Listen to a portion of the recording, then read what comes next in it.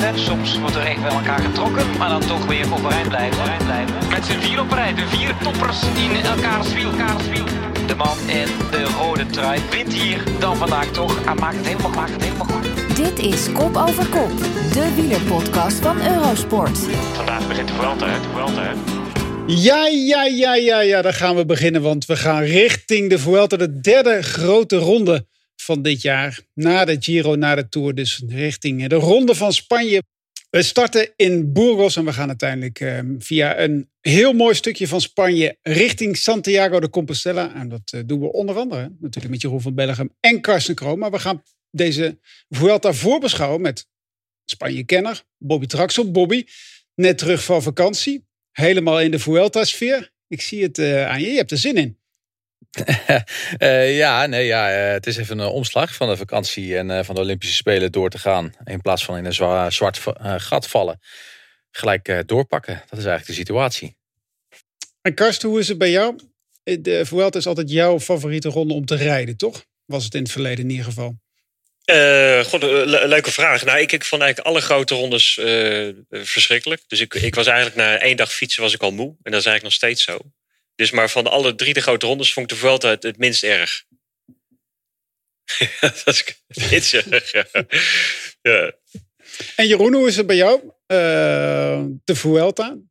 Met een schitterende start in Burgos. De plek waar vorig jaar Remco Evenepoel natuurlijk de ronde van Burgos wist te winnen. Santiago de Compostela. Ik zei het al, een soort bedevaartstocht door Spanje heen.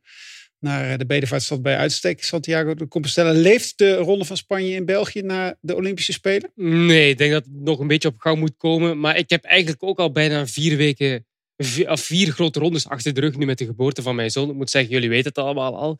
Jullie hebben het al meegemaakt. Maar ik vind het toch ook een verlengde grote ronde. Zo dat begin, de geboorte van je eerste kind of van je derde kind in het geval van Karsten. Maar ja, ik ben er nu wel helemaal klaar voor. Helemaal opgemonterd na die Spelen, een paar dagen rust. Meer heb je toch eigenlijk ook niet nodig na die Olympische Spelen, Jan, om terug klaar te geraken voor het volgende opdracht. Dat klopt inderdaad. Wij leven als Nederlanders nog een beetje op een soort roze wolk. Naar de geweldige Spelen op de baan natuurlijk. Het zilver van Tom Dumoulin. Maar er is natuurlijk het een en ander gebeurd de afgelopen weken bij Team UAE Emirates. Inderdaad, we geen Pogacar straks in de Vuelta, maar wel een hoop wisselingen daar. Jeroen, als je naar dat team kijkt voor volgend jaar, er wordt in ieder geval behoorlijk geïnvesteerd bij het Team UAE. Ja, ik ben benieuwd of het nu al gestopt is. We zijn 11 augustus. Eigenlijk is de transfermarkt officieel 10 dagen open. En ze hebben hoeveel renners al gekocht? Almeida, Soler. Dan ook nog voor de sprint hebben ze Akkerman, Hodge. En ik mis nog 1 man zwaar met z'n 5. Almeida, Soler en Bennett, inderdaad, George Bennett. Dat is toch al een serieuze aanwinst om Pogacar te helpen in de Tour. Of ook zelfs kopmannen nog te kunnen overhouden voor andere grote rondes. Dus ja, ze willen natuurlijk voeten zetten naast de Ineos Grenadiers. En daar zijn ze goed mee bezig. Ja, ik vind het op zich wel een beetje jammer. Ik heb soms meer en meer een voetbalgevoel waarbij een paar clubs en nu ploegen dus in dit geval in het wielrennen veel meer geld hebben dan de rest. Waardoor eigenlijk alle toppers naar die 2 ploegen gaan. Ik hoop dat het daarbij blijft en dat het toch een beetje verspreid komt nog in het verdere verloop van deze transferperiode. Ja, en als we het over voetbal hebben, dan is de stap naar Karsten natuurlijk vrij snel gemaakt. Wat denk jij, Karsten? De Spaanse kranten, hebben die het over Messi of hebben die het over de Vuelta die gereden gaat worden binnenkort? Ja, ik vrees dat het vooral over Messi gaat en zijn krokodillentranen. Dus ja. Maar ik denk dat de Vuelta er ook weer een beetje begint te leven, hoor. Ik hoop het toch wel in ieder geval. Ja, we hebben een raar jaar achter de rug met bedrijven die het lastig hebben. Maar ik denk dat in de keukenbusiness en in de douche- en badkamerbusiness het goed gaat. Want Bora, Bobby, is behoorlijk aan het investeren. Hè? Die zijn ook een superteam aan het maken. Ja, ik weet niet of het per se goed gaat in die 2 businesses zoals jij het zei. Maar ik denk dat er vooral een heel groot financieel mogelijkheden vrijkomen met het vertrek van Sagan en eigenlijk de entourage die eromheen hangt. En die hebben inderdaad de mogelijkheden om ook te investeren. En zijn volgens mij wel met een serieuze vernieuwing bezig van het huidige Bora Hansgrohe. En met het oog op de toekomst. Ja, en die toekomst ziet er mooi uit. 2 mooie teams waar veel nieuws over is. De komende weken gaan we onder andere in de Vuelta ook het laatste nieuws natuurlijk meenemen. straks ook nog even terugkijken op Denemarken, de Ronde van Polen. Wedstrijden die nu bezig zijn. Maar we gaan natuurlijk vooruitkijken naar de Vuelta.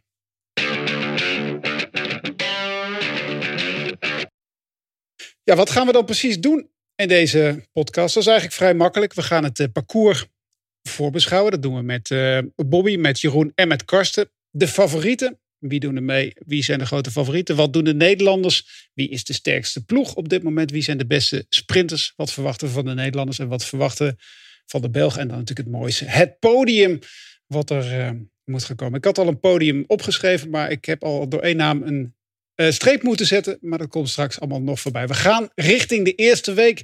En de eerste week is natuurlijk altijd het domein van Bobby Trax. Bobby, we starten in Burgos.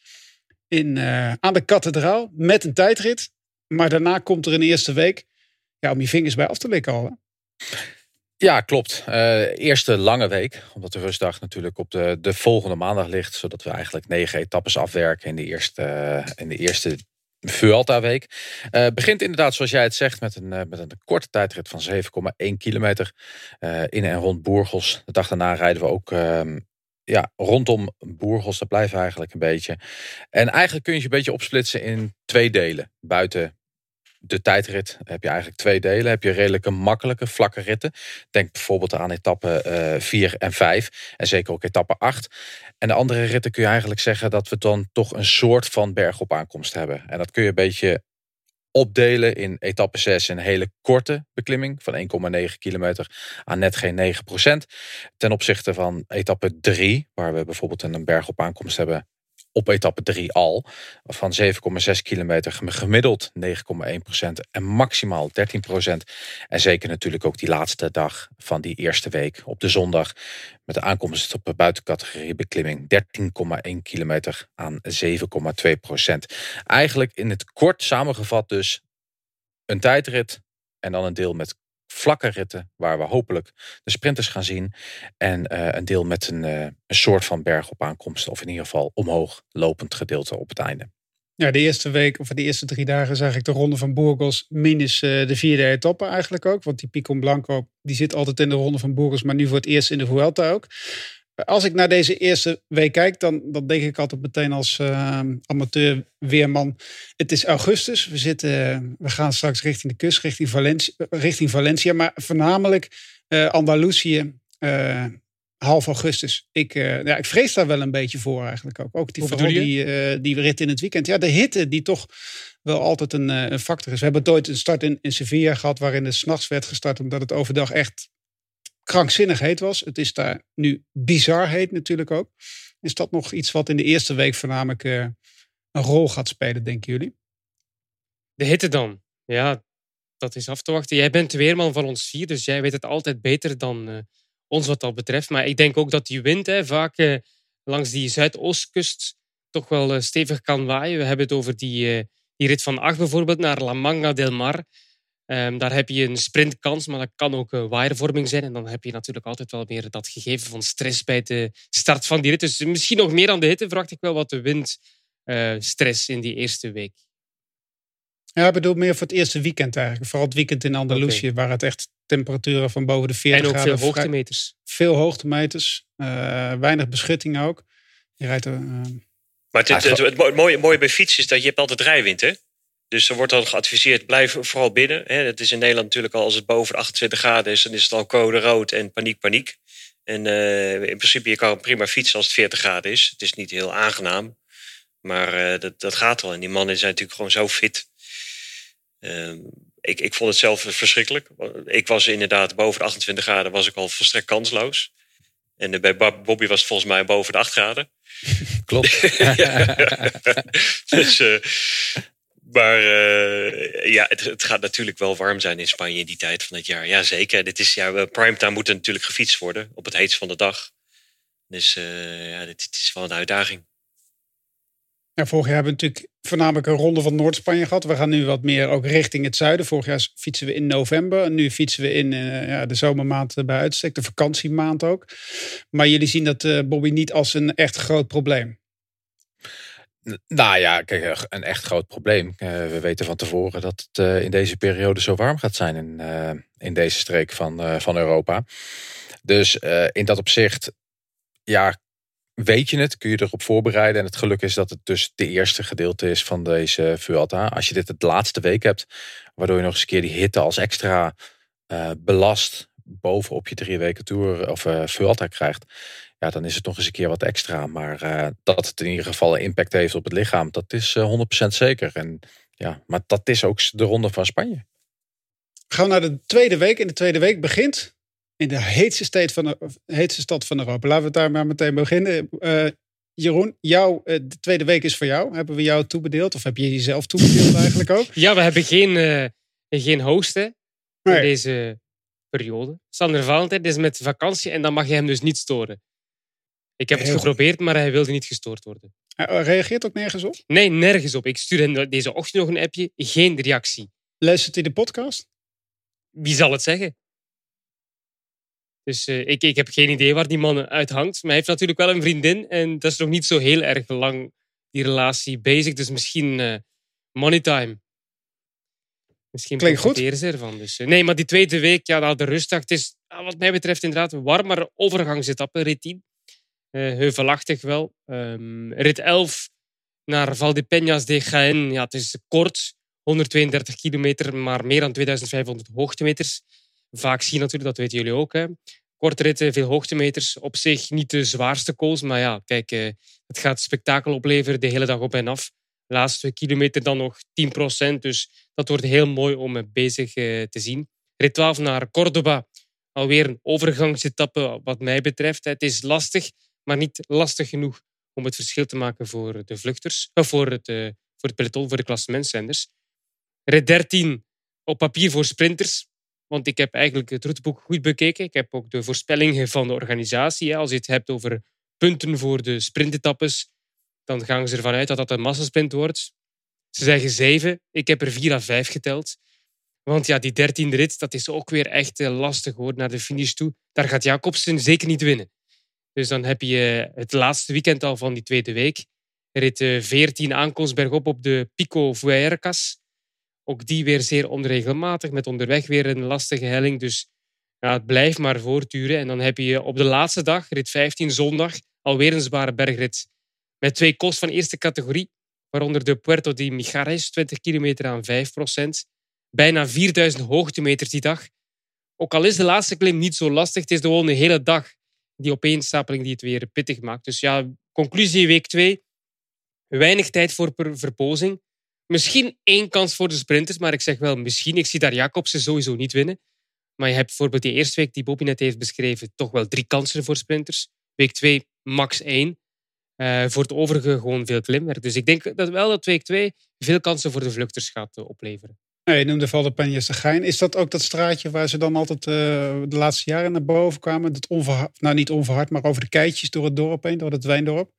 Daar heb ik nog niet. Steile aankomst. Ja, heel steile aankomst. Dan zal het die wel zijn. Daar komen ze altijd wel een beetje terug. En dan gaan we naar de derde week. Ja, we lopen er doorheen. Als het voor de renners in de Vuelta ook net zo makkelijk zou gaan, zou dat natuurlijk helemaal lekker zijn. We gaan dus Galicië, Baskenland, Asturië, Lagos de Covadonga. Ja, dat zijn allemaal ritten om eigenlijk van start tot finish te volgen. Thuis blijven, zou ik zeggen, in de laatste week van de Vuelta. Karsten? Ja, ik denk dat het een hele mooie week gaat worden. Het is wel echt een beetje een atypische week. Het is een beetje vreemd wat ze hebben gedaan, vind ik. Maar interessant. En ik denk dat we achteraf kunnen oordelen of het een goede zet is geweest van de Vuelta-organisatie of niet, om het zo te doen. Maar dinsdag is een sprintersrit. Dan woensdag de toch wel mythische Lagos de Covadonga. Ik weet niet of jullie er ooit zijn geweest, maar het is zo sprookjesachtig mooi daar. Het is allemaal een soort meertjes, een heel merkwaardig landschap. Lastige aankomst bergop. En dan donderdag, wat mij betreft, de koninginnen-etappe van deze Vuelta. Met finish bovenop de Alto. En dat is echt even een tongbreker. Del Gamoniteira. 15 kilometer tussen de 10 en 12%. En dat is een Spaanse 10 en 12%. Dus het zijn dan soms stukken van 14, 15%. En dan weer eventjes wat minder vlak. Maar echt een super lastige slotklim. Echt ontzettend lastig. Vrijdag ook een hele lastige rit. Ik denk dat het even een rit is waarvan Jeroen zegt van ja, de Vuelta-organisatie denkt dat dat een sprint gaat worden. Nou, vergeet het maar. Dat is echt een hele lastige start. Dus ik denk dat dat echt een rit is voor de vluchters. Zaterdag ook een hele gekke rit. Eigenlijk is dat natuurlijk de grote finale van de Vuelta. Dat slotweekend, zaterdag, zondag. En hebben ze ervoor gekozen om die zaterdag... Het zijn veel klimmen. In de laatste 100 kilometer zijn er 5 klimmen. Maar niet super lastig. Maar het gaat de hele tijd op en af. Heel moeilijk voor een ploeg om te controleren. Maar of dat nou echt een geschikt parcours is om... dat de klassementsrenners elkaar gaan bestoken. Dat weet ik nog zo net niet hoor. En dan zondag een slottijdrit. En dus niet in Madrid, maar in Santiago de Compostela. Dus de renners gaan op bedevaart. En ook best wel een lastige tijdrit met flink wat hoogtemeters. 34 kilometer, dus ja, er kan natuurlijk nog heel veel gebeuren. Dus we hebben in de Giro natuurlijk de afgelopen jaren gezien... dat toch wel echt over het algemeen echt wel een mooie ontknoping geeft, zo'n slottijdrit. Dus laten we hopen dat het nog een beetje dicht bij elkaar staat. En dat het nog ergens om gaat. Nou, alle bergen zijn net voorbij gekomen. Als je naar deze ronde kijkt, Karsten, is die te lastig?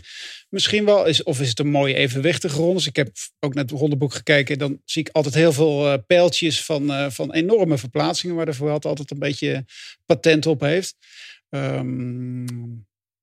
Is het een hele lastige Vuelta? Nou ja, de jaren dat, zeker mijn beginjaren dat ik koers, dan was het een soort halve fietsvakantie. Er waren er echt ritten van 120 kilometer vlak. En echt super lastig was hij toen niet. En zeker de laatste jaren, dan heeft de Vuelta-organisatie er toch echt voor gekozen om ontzettend lastige parcoursen neer te leggen. Ik denk dat dit niet... De afgelopen jaren hebben we wel eens een moeilijker parcours gezien. Maar het is wel zeker uitdagend. En Spanje is uiteindelijk na Zwitserland het meest bergachtige land van Europa. Dus vlakke wegen zijn sowieso moeilijk te vinden. Is het een mooie editie, Jeroen? Ik vind van wel. Hè. Ik hou vooral van het feit dat er slechts 3 etappes zijn van meer dan 200 kilometer. En dan spreek ik over nipt meer. 203, 3 etappes. Voor de rest allemaal rond de 160 à 180. Dat vind ik echt geweldig mooi. Relatief kort. Oké, het zijn geen 10 etappes van 120, maar het zijn er wel bijvoorbeeld 11 van minder dan 180. Dat vind ik al heel mooi. En 7 à 8 aankomsten bergop. Het is toch een groot verschil met de Tour of de Giro dit jaar, waar toch vaak wordt gekozen voor een afdaling na een col. Nu in de Vuelta heb je echt de 7 à 8 aankomsten bergop. 3 keer buiten categorie. Nieuwe cols ook die ze willen leren kennen. 11 nieuwe finishplaatsen ook. Dus heel Spanje wordt bestreken. Vind ik ook wel aangenaam. Dat geen verplaatsingen naar het buitenland. Dat is dan weer het positieve. Want er zijn, zoals jij zegt, heel veel verplaatsingen. Maar wel allemaal binnen Spanje. Dus het is niet zo dat we een start hebben overzees. Dat dan iedereen moet worden ingevlogen. Geen rustdag. Dus op dat vlak valt het wel mee. Maar ik vind het een evenwichtig parcours. Maar ja, als ze zeggen het is een Vuelta, las ik ergens toch eindelijk is wat meer voor sprinters. Ja, ze mogen mij verrassen. Maar oké, het is een Vuelta voor Matthews, dat wel. Die heeft heel veel kansen. Maar voor een Jacobsen of een Philipsen, 3-4 etappes zie ik voor hen. Niet meer. Hoe zie jij dat, Bobby? Ja, ik vind het echt... Jeroen zegt niet overzees, maar overzees hoef je niet per se te gaan om een fantastisch mooie Vuelta te krijgen. Want dat is natuurlijk volgend jaar, waar we 3 etappes in Nederland hebben. En overigens een extra rustdag heb je dan, hè, in plaats van een minder. Want dan beginnen we op vrijdag en dan zaterdag, zondag door maandag een extra rustdag toe te voegen. Ja, ik vind het een mooi verdeelde Vuelta. Met die hele steile rotbeklimmingen, zeg maar. Dat is wel een beetje de identiteit van de Vuelta, kunnen we wel stellen. Dat zit erin. En uiteindelijk rijden we toch, ook al hebben we niet die hele extreme ritten. Het is ook aan de andere kant niet extreem kort, zoals we in de Tour wel hebben gezien. Er wordt toch 3 kilometer meer gekoerst in de Vuelta dan in de Tour. En allemaal ritten rond de 180 allemaal, als je ze zo ziet. Inderdaad geen uitschieter naar 250, eentje van boven de 200, maar wel allemaal rond de 180, 190 ook. Ja, en ook als je bijvoorbeeld een keer een tijdrit hebt halverwege de ronde of zo, dan is dat toch voor sommige renners een halve rustdag. Ja, dat is hier dus ook niet. Het is op het begin en aan het einde. En verder is het gewoon altijd toch power op die pedalen knallen. En we beginnen met een tijdrit of beginnen we nou met een tijdrit of beginnen we nou met een proloog? Dat is altijd een beetje... Eerst werd er gezegd over 8 kilometer. Ik heb uiteindelijk nu gezien in het toetenboek dat het weer wat lichtjes aangepast is. Het is 7,1 kilometer. Ik heb tegen mezelf zeg ik altijd... minder dan 8 kilometer noem ik het een proloog. Ik weet niet hoe dat bij jullie zit. Bobby, jij zei is 7, hè? Of is het ook 8 voor jou? Is er daar eigenlijk een officiële grens of mag je dat zo'n beetje zelf kiezen? Het is officieel, is het volgens mij dat het zo'n beetje 8 kilometer is. Minder dan 8 kilometer. Dus dan is dit een proloog. Proloog. Ja. En dat is eigenlijk raar. Want dan zou je eigenlijk geen etappe moeten noemen. Ja, ik zag het 7,1. Het was eerst 8. Maar ik heb nu de routeboek vandaag bekeken. En het stond 7,1 op. Dus we hebben wel een klim in het begin. Ja, en ze doen die neutralisatie niet mee, Jeroen. Wat een zinloze discussie, zeg. Echt, waar hebben we het over? Het is belangrijk wie er gaat winnen natuurlijk. Maar daar gaan we het nu over hebben. We gaan het over de favorieten hebben. Tijdens de Tour was nog een beetje het verhaal dat Pogacar hier zou gaan rijden. Maar Pogacar die zien we niet op de startlijst. Na zijn Olympische Spelen natuurlijk. Misschien ook een beetje te veel voor de man die ooit de derde werd natuurlijk in de Ronde van Spanje. Is het jammer, Jeroen, dat Pogacar hier niet is?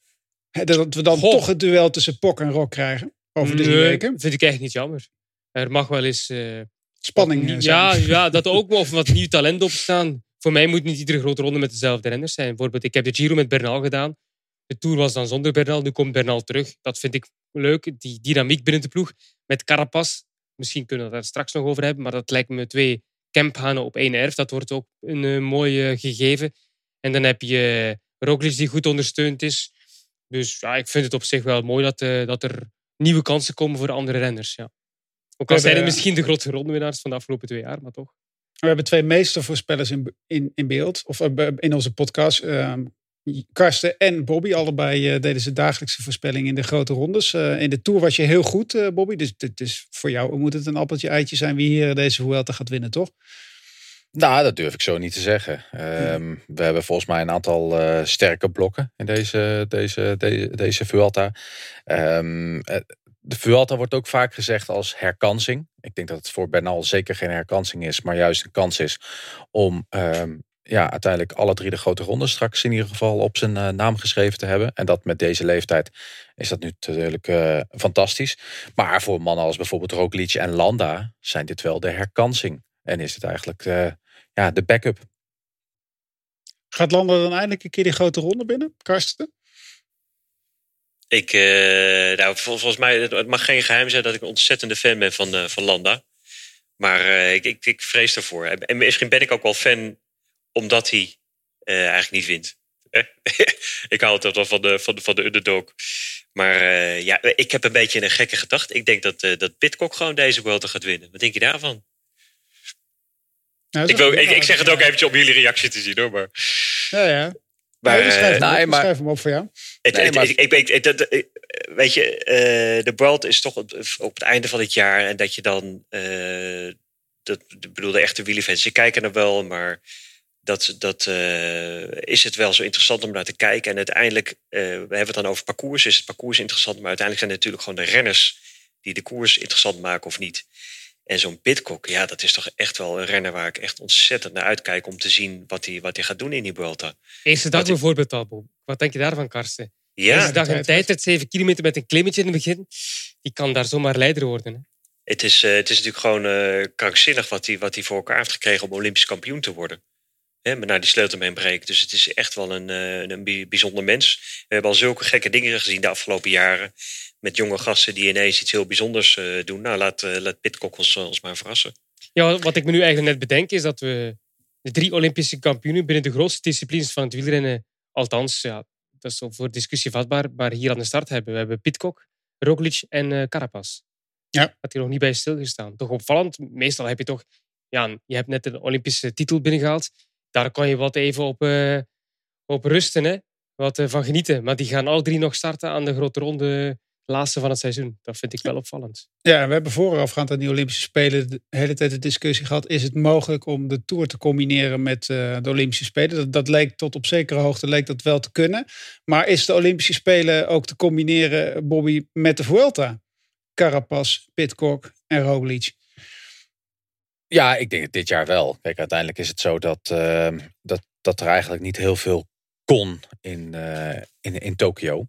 En daardoor eigenlijk ook veel meer rust is gecreëerd voor de renners. En dat de renners ook vooral heel kort gebleven zijn in Tokio en de omgeving. Er was geen Heinekenhuis, denk ik, hè? Nee, precies. Dat scheelt echt heel veel. Nee, maar dat is wel zo. Het is, dat zie je ook. Bijvoorbeeld, kijk naar Annemiek van Vleuten. Annemiek van Vleuten rijdt 2 fantastische wedstrijden. Een zilveren en een gouden plak. Gaat terug naar het Spaanse land. En wint weer. Dus ja, die combi is in deze mogelijkheid zeker mogelijk. Maar of de combi Tour spelen Vuelta een optie is, dat Carapaz, ben ik bang van niet. Inderdaad, ja. Dat denk ik niet. Dat is wel maar dit klinkt misschien gek wat Bobby zegt, maar ik heb zelf 2 keer de Spelen mee mogen doen in Athene en Beijing. En ik heb mezelf toch echt wel 2 keer daar na afloop van mijn wedstrijd. Nou ja, ook maar dat ik me echt de nek op hem gedraaid voor de rest van het seizoen. En ik was echt geen cent meer waard. En het is natuurlijk een heel bijzonder evenement, zo'n Spelen. Dat je daar met de beste sporters van de wereld samen bent. En inderdaad, daar kan je doen wat ik heb gedaan. Dat je inderdaad naar het Heinekenhuis gaat en daar heel veel gaat drinken. Dat ligt natuurlijk op de loer. Maar op zijn minst ga je toch naar wat andere evenementen kijken. En dat je daar een paar dagen rondloopt. En hoe mooi dat ook is, daar ga je niet per se harder van fietsen. Dus, en inderdaad, nu is het gewoon een hele gekke Olympische Spelen zijn het geweest. Die mannen zijn er naartoe gevlogen. Die hebben een wedstrijd gedaan en meteen hop, het vliegtuig weer terug. En ze hebben in principe, er zit tijd genoeg tussen. Ik bedoel, die jetlag die hebben ze verwerkt. Ze hebben even wat lekker kunnen acclimatiseren thuis, wat kunnen trainen. En Carapaz, dat kan ik eigenlijk niet zo goed inschatten. Maar zo'n Roglic, ja, we hebben dat natuurlijk wel gezien. Het is een extreem weerbaar mens. En ik denk dat hij heel goed gaat zijn. Ja, je zegt Carapaz inderdaad. Ik heb niet het vluchtschema van Carapaz bekeken. Maar Carapaz zou nog een klein voordeeltje kunnen hebben dat hij vanuit Tokio naar Ecuador is gegaan. Daar gehuldigd is en dan vervolgens naar Europa. Dan hoef je in ieder geval niet een beetje te mixen met die tijdzones. Zou dat nog een... ja. Ik denk dat het geen voordeel is, hoor. Nee. Dat je het beste gewoon... gewoon hard, inderdaad, bam, terug. En oké, dan is het even kloten, want je zit met die 9 uur tijdverschil. Maar en hij vliegt dus inderdaad... Ik denk dat hij in Ecuador is geweest. Daar wat biertjes gedronken, de salsa gedanst. Ik weet echt niet wat ze daar dansen in Ecuador. Of ze überhaupt dansen, de Polonaise. En wat plichtplegingen. Misschien even bij de president langs. Weet ik veel wat. Dus daarom twijfel ik of hij op zijn best gaat zijn, Carapaz. Ik vind het op zich heel raar dat hij hier start. Ja. Je wordt dus derde in de Tour. Prachtig prestatie voor Carapaz. Ja. Podium in de Tour. Dan zeg je van, ik ga wel ook nog naar de Spelen. Ik wil daar graag oogsten. Word je Olympisch kampioen. Ben je de tweede Olympisch kampioen ooit voor je land. Dan ben je in de 7e hemel. Word je gevierd in Ecuador alsof je de koning bent. En dan denk je, ik ga ook nog eens de Vuelta rijden. Het is toch krankzinnig. Ik denk dat het echt wel een keuze is van hemzelf, hoor. Ja. Dus dat ze van de ploeg wel hebben gevraagd, hey jongen, wat wil je? En dat hij het zelf gewoon graag heeft willen doen. Maar we hebben natuurlijk wel voor Roglic dat hij uit de Tour komt. Maar die heeft natuurlijk de Tour niet uitgereden. Hè? Dat is een heel ander verhaal. En als we het over die ploeg hebben, de ploeg van Carapaz, is dat ook meteen de sterkste ploeg die hier aan de start verschijnt, Bobby? Nou ja, ik vind dat er 3 grote blokken zijn met Bahrein Victorious, Jumbo-Visma en dus ook Ineos Grenadiers. Bij Ineos Grenadiers zie ik eigenlijk eenzelfde soort tactiek ontstaan zoals dat eigenlijk de Tour in zijn gegaan met Bernal, Carapaz. Ik had ook Pidcock opgezet, maar zeker Sivakov en Yates. Ik denk dat daar veel meer renners zijn die zouden kunnen winnen deze Vuelta. Ik denk overigens ook dat als Carapaz nog een grote ronde gaat winnen, dan is dat de Vuelta. Dan gaat dat een Vuelta zijn, omdat dat volgens mij veel meer bij zijn explosieve mogelijkheden bergop op die hele lastige steile beklimmingen ligt. En dat een Tour de France dat gewoon niet gaat zijn. En fantastisch, hè, podium, maar ik denk dat hij hem niet kan gaan winnen. Vandaar past dit volgens mij ook meer bij zijn mogelijkheden. Maar daar zit wel een hele ploeg waar heel veel renners zouden kunnen gaan winnen. En of dat altijd een voordeel is, dat is ook maar de vraag. En welke kopman van Bahrein Victorious moet uitvallen in deze ronde van Spanje, Jeroen, om de successen binnen te halen? Dat was een beetje het beproefde Niet mooi, tot nu toe. Hè? Niet Nee, mooi. maar ja, goed. We gaan landen dat niet toewensen. Nee, vreselijke smak. Nee, maar het is natuurlijk wel wat er gebeurt. Hè? We hebben met Heek in de Tour gehad, Landa in de Giro en daarna ging het team draaien. Als je naar die namen kijkt, ja, dat is ook een sterrenformatie. Het is echt wonderlijk, hè, die ploeg. Ik bedoel, Landa is de kopman, heeft net Burgos ook gewonnen. Dus die is echt wel in goede doen. Is naar zijn topniveau aan het toe gaan. En dan ben ik altijd bang om hem te vernoemen vandaag, want dan gaat hij uitvallen. Dus ik ga vandaag Landa niet bij de favorieten laten vernoemen, anders heeft hij iets zitten. Maar ja, de rest van die ploeg, hè, Caruso, tweede in de Giro, die dan in dienst moet rijden. Jack Haig, zoals je zegt. Gino Meder, fantastisch Giro gereden. Padoen, sinds de Dauphiné van de aardbol verdwenen, maar wel fantastische Dauphiné dus afgewerkt. En dan heb je nog Poels en Tratnik. Tratnik die een wonderlijke Olympische wegrit heeft gereden. Dus wat dat betreft heb je een geweldige ploeg. Op gelijke hoogte, inderdaad, zoals Bobby zegt, met Jumbo-Visma, onder Ineos. Maar zij kunnen zeker inderdaad weer een paar etappes winnen. Ja. Wat moeten we denken van de mannen van Movistar, Karsten? Met Lopez, met Mas, met Valverde. Ja, laat Alejandro op zijn oude dag nog maar eens een koersje winnen. Dat zou mooi zijn. Maar het is op papier een hele sterke ploeg. Maar ja, we weten natuurlijk uit ook de Netflix-docu... dat het robbelt natuurlijk van alle kanten van die ploeg. En het is ook een beetje uit elkaar aan het vallen. Hè?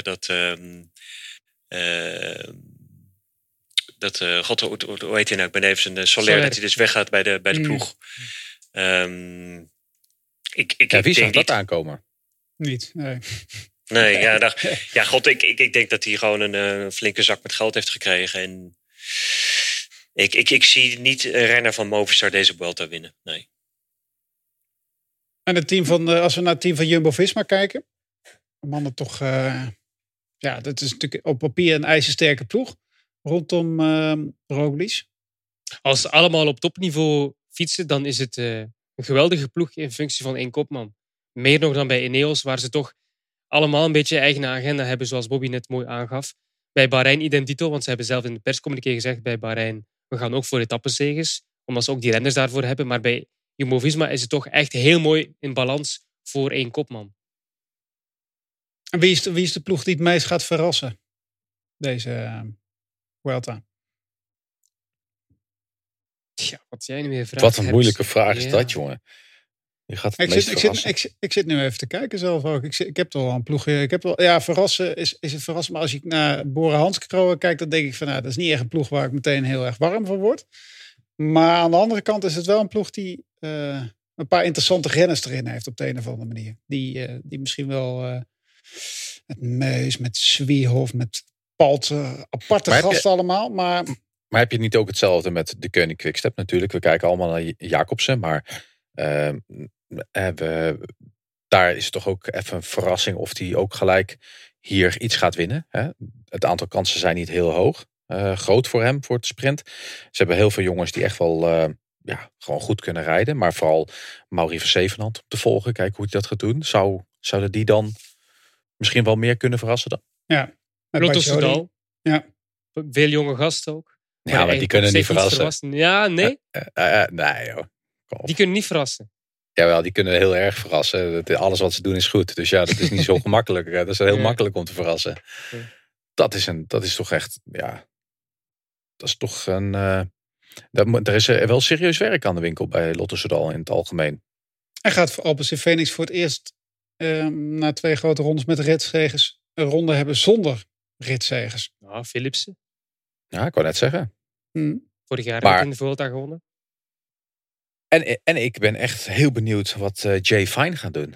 Jay Fine natuurlijk de jongen die eigenlijk deze plek binnen deze ploeg heeft gekregen dankzij het winnen van de Swift-competitie. En het al fantastisch deed in de ronde van Turkije. Ja, ik ben echt super benieuwd naar wat hij gaat doen. Tobias Bayer ook nog wel een man inderdaad. Karst heeft veel tijd gehad om een verrassende ploeg te zoeken. Team DSM. Burgos. Verrassen altijd. Jetsebol die gaat die Luidenstrijd wel. Jawel, zeker. Ja. In eigen stad, hè?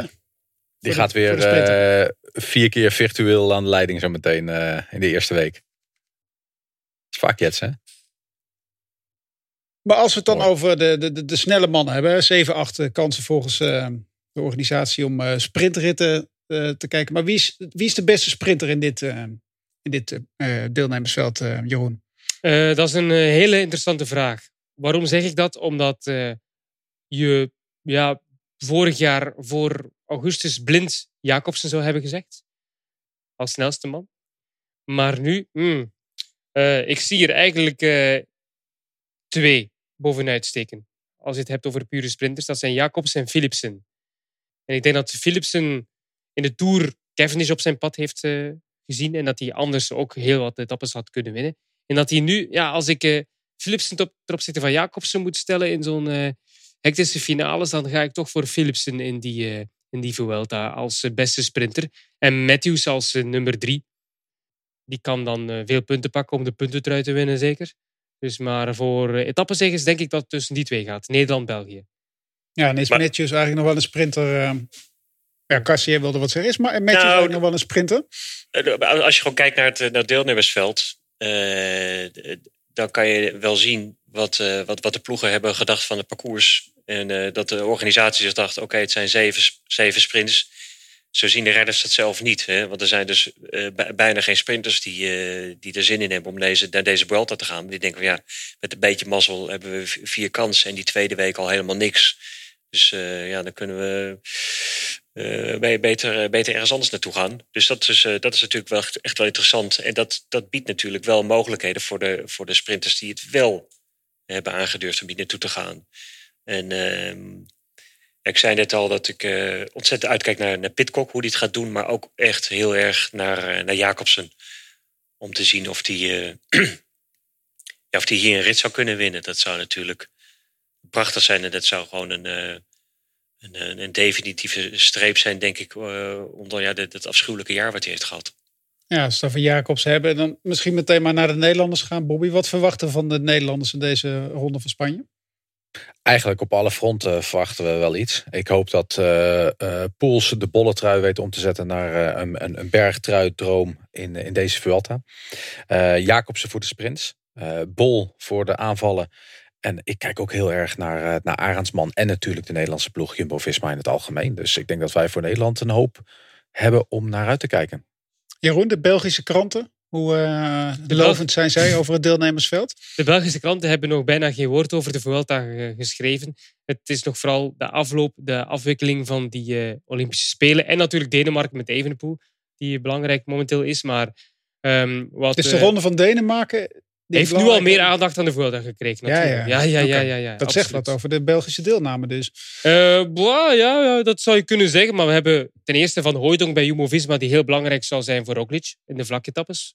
Wat sowieso. En misschien kan hij, als hij wat vrijgeleide krijgt, nog in zo'n overgangsrit voor de rit gaan. Voor een etappezege. Bij de Koning Quickstep heb je 2 Belgen. Van Stevenant en Van Lerbergen. Van Lerbergen, dat is alles voor Jacobsen. En Van Stevenant, dat is een man die een vrije rol krijgt. Heel jong. Hopelijk gaat hij niet voor een klassement. Want dan gaat hij, denk ik, tussen plek 10 en 20 eindigen. Dan gaat hij vooral los wanneer de toppers er nog bij blijven. Ik hoop dat hij vooral etappes gaat nastreven in de bergenritten. En dat we zo velen aan het front zien. En dan bij Lotto Soudal heb je er 6. Hè.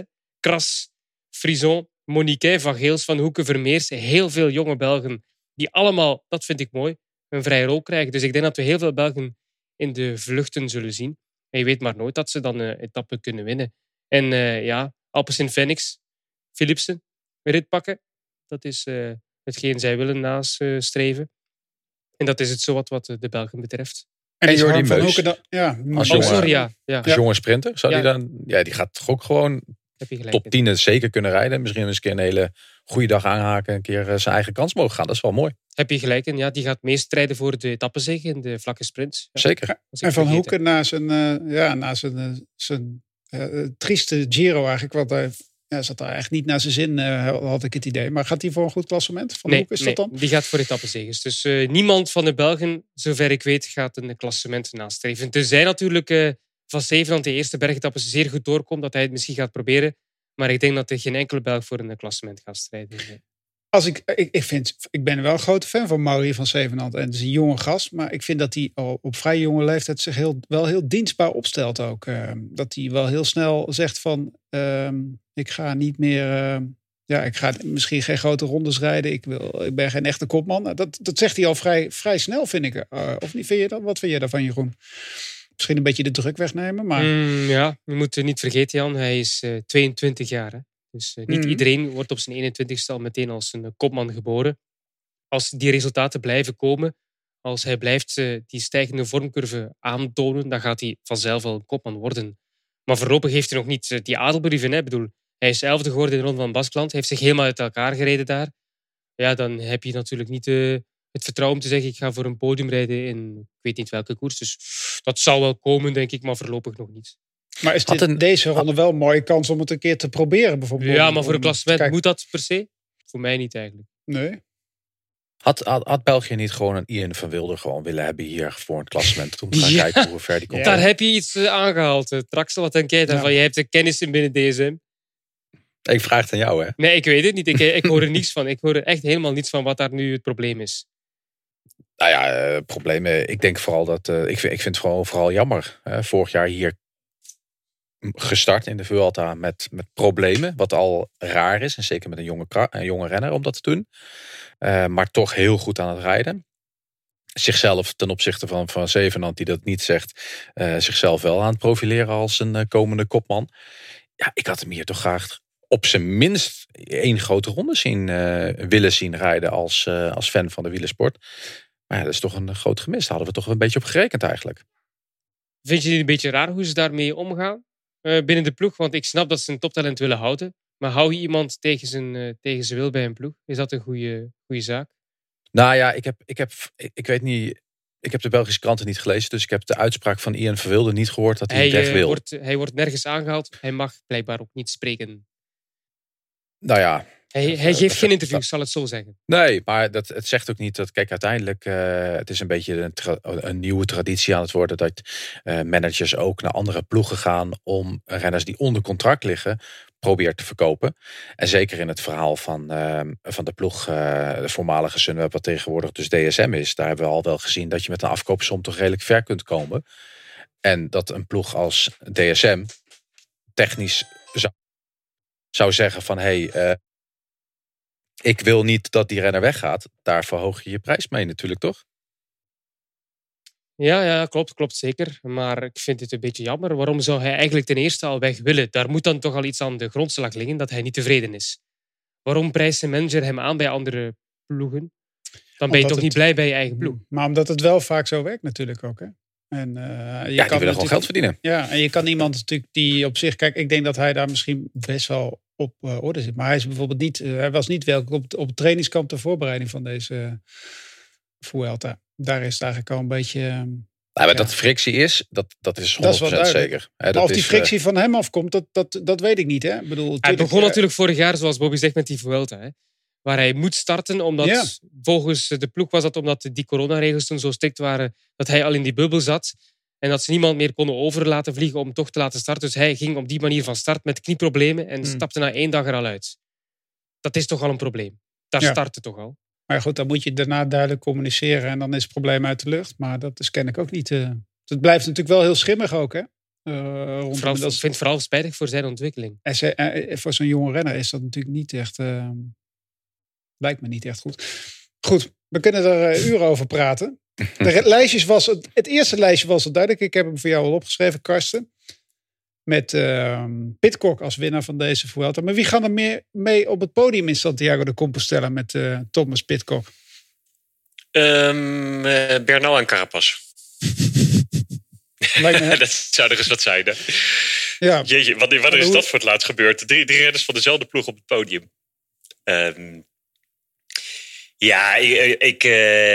Catalonië dit jaar. Ik heb het al gezegd dat Pidcock deze Vuelta gaat winnen. Dus dan blijf ik daar gewoon bij. En dan het tweede dan toch maar Roglic. En derde Vlasov. Oké. Jeroen? Ik ga voor Eganito. Bernal wint de Vuelta na de Giro in zijn eerste ronde van Spanje. En ook hij voltooit dus de trilogie. Wie gaat tweede worden, wie derde? Ja, je weet, ik wil de man van Bahrein Victorious niet op het podium noemen. Ik hoop het wel, maar ik ga het niet zeggen. Dus ik ga voor. Maar ga jij nou tot de tijdrit in Santiago de Compostela de naam Bernal niet, ook als hij al... Bernal heb ik net uitgesproken. Hè? Nou ja. Landa, de naam ga je niet ja, jawel. Ik ga hem gewoon niet bij de favorieten scharen. Mikel Landa bestaat gewoon niet. Jawel, hij bestaat wel. Hij bestaat zeker. We gaan hem zien ook. Hij rijdt ook wel, toch of niet? Ja, hij rijdt. Hij is kopman. Ja. Maar wie gaat tweede worden en wie derde? Ja, kijk, dan ga ik toch bij Movistar voor de nummer 3. Miguel Angel Lopez. Omdat die gaat wel beter zijn dan in de Tour, hoop ik toch. Die gaat frisser ook zijn, dus die gaat derde worden in de Vuelta. En wie tweede wordt... ik zie niet Roglic als een nummer 2 eigenlijk. Hij gaat nummer 1 worden of hij gaat niet op het podium komen. Dus ik heb Bernal als nummer 1, dus dan ga ik Roglic niet op nummer 2 zetten. Dan moet ik iemand anders kiezen. En dan ga ik voor... Ik had hem opgeschreven, maar ik ben het papiertje even kwijt. Dus ik moet even gaan kijken wie ik had Jetse Bol. Nee, niet Jesse Bol. Maar het is wel een mooie gok. Nee, het was niet Jesse Bol. Wie had ik hier? Harm van Hoeken. Een beetje chauvinisme erin. Geen Belg. Geen Belg? Wie had ik hier? Het was eentje. Oran. Die doet... de ploeg is weer nog niet bevestigd van Education First. Zoals altijd hebben ze als laatste gewacht en ze hebben nog geen ploeg bekendgemaakt. Louis Mijntjes. Ik ga dan... Ja, nee. Ben Swiehoff. Jeroen, kom op, maak een keuze. Ja, kom op, man. Je hebt helemaal niks opgeschreven, man. Romain Bardet. gewoon te zoeken nou, man. Ik schrijf hem op. Romain Bardet. Wat doen? Bardet gaat die opschrijven. Rogas, nee, die wordt vierde. Michael Stora. Nee, kijk, ik ga gewoon Roglic valt uit en Koes gaat een Vingegaard doen. Koes gaat tweede worden. Ciccone. Nee, die gaat niet tweede worden. Italië kennen. Ja, maar die gaat niet tweede worden. Nee. Maar die gaat in de laatste tijdrit in Compostela nog 36 minuten verliezen. Maar Koes gaat tweede worden. Ja. Spannend. Bij mij wint dezelfde renner als dat Jeroen aangeeft. Bernal, hij gaat inderdaad zijn derde grote ronde winnen. En alle 3 geregeld hebben. En daarmee ook gewoon klaarstaan om volgend jaar naar de Tour te gaan. En die andere 2 dan te laten vallen. In de laatste tijdrit springt Roglic van plek 4 naar plek 2. En hij passeert daar onder andere Yates. Die dus derde wordt. Interessant. We gaan ze opschrijven. Heren, bedankt voor deze podcast. We hebben er zin in, toch? Vanaf zaterdag de start in Burgos. Donderdag al de presentatie. Donderdag de presentatie. Vanaf, als ik het goed heb, Karsten, 7 uur toch? 7 tot 8. Ik heb nog niet op mijn schema gekeken, Jeroen, sorry. Oké. Maar eigenlijk hè, we hadden het erover zo, hè, die Vuelta zo, laatste ronde, herkansing, een beetje negatief. Maar jongens, er komt nog een Parijs-Roubaix. Ja. En een WK in België. En een WK in België, jongens. Maar een Nederlander gaat winnen. Ja, dat is wat, hè. Ja, of een Sloveen die niet start in Spanje. We gaan in ieder geval nog een mooie zomer tegemoet. En natuurlijk de komende dagen kunt u nog ook de Ronde van Denemarken hier ook volgen met Remco Evenepoel, die daar misschien wel de ronde gaat winnen. Vanaf zaterdag dus de Vuelta hier met start in Burgos. De finish uiteindelijk in Santiago de Compostela.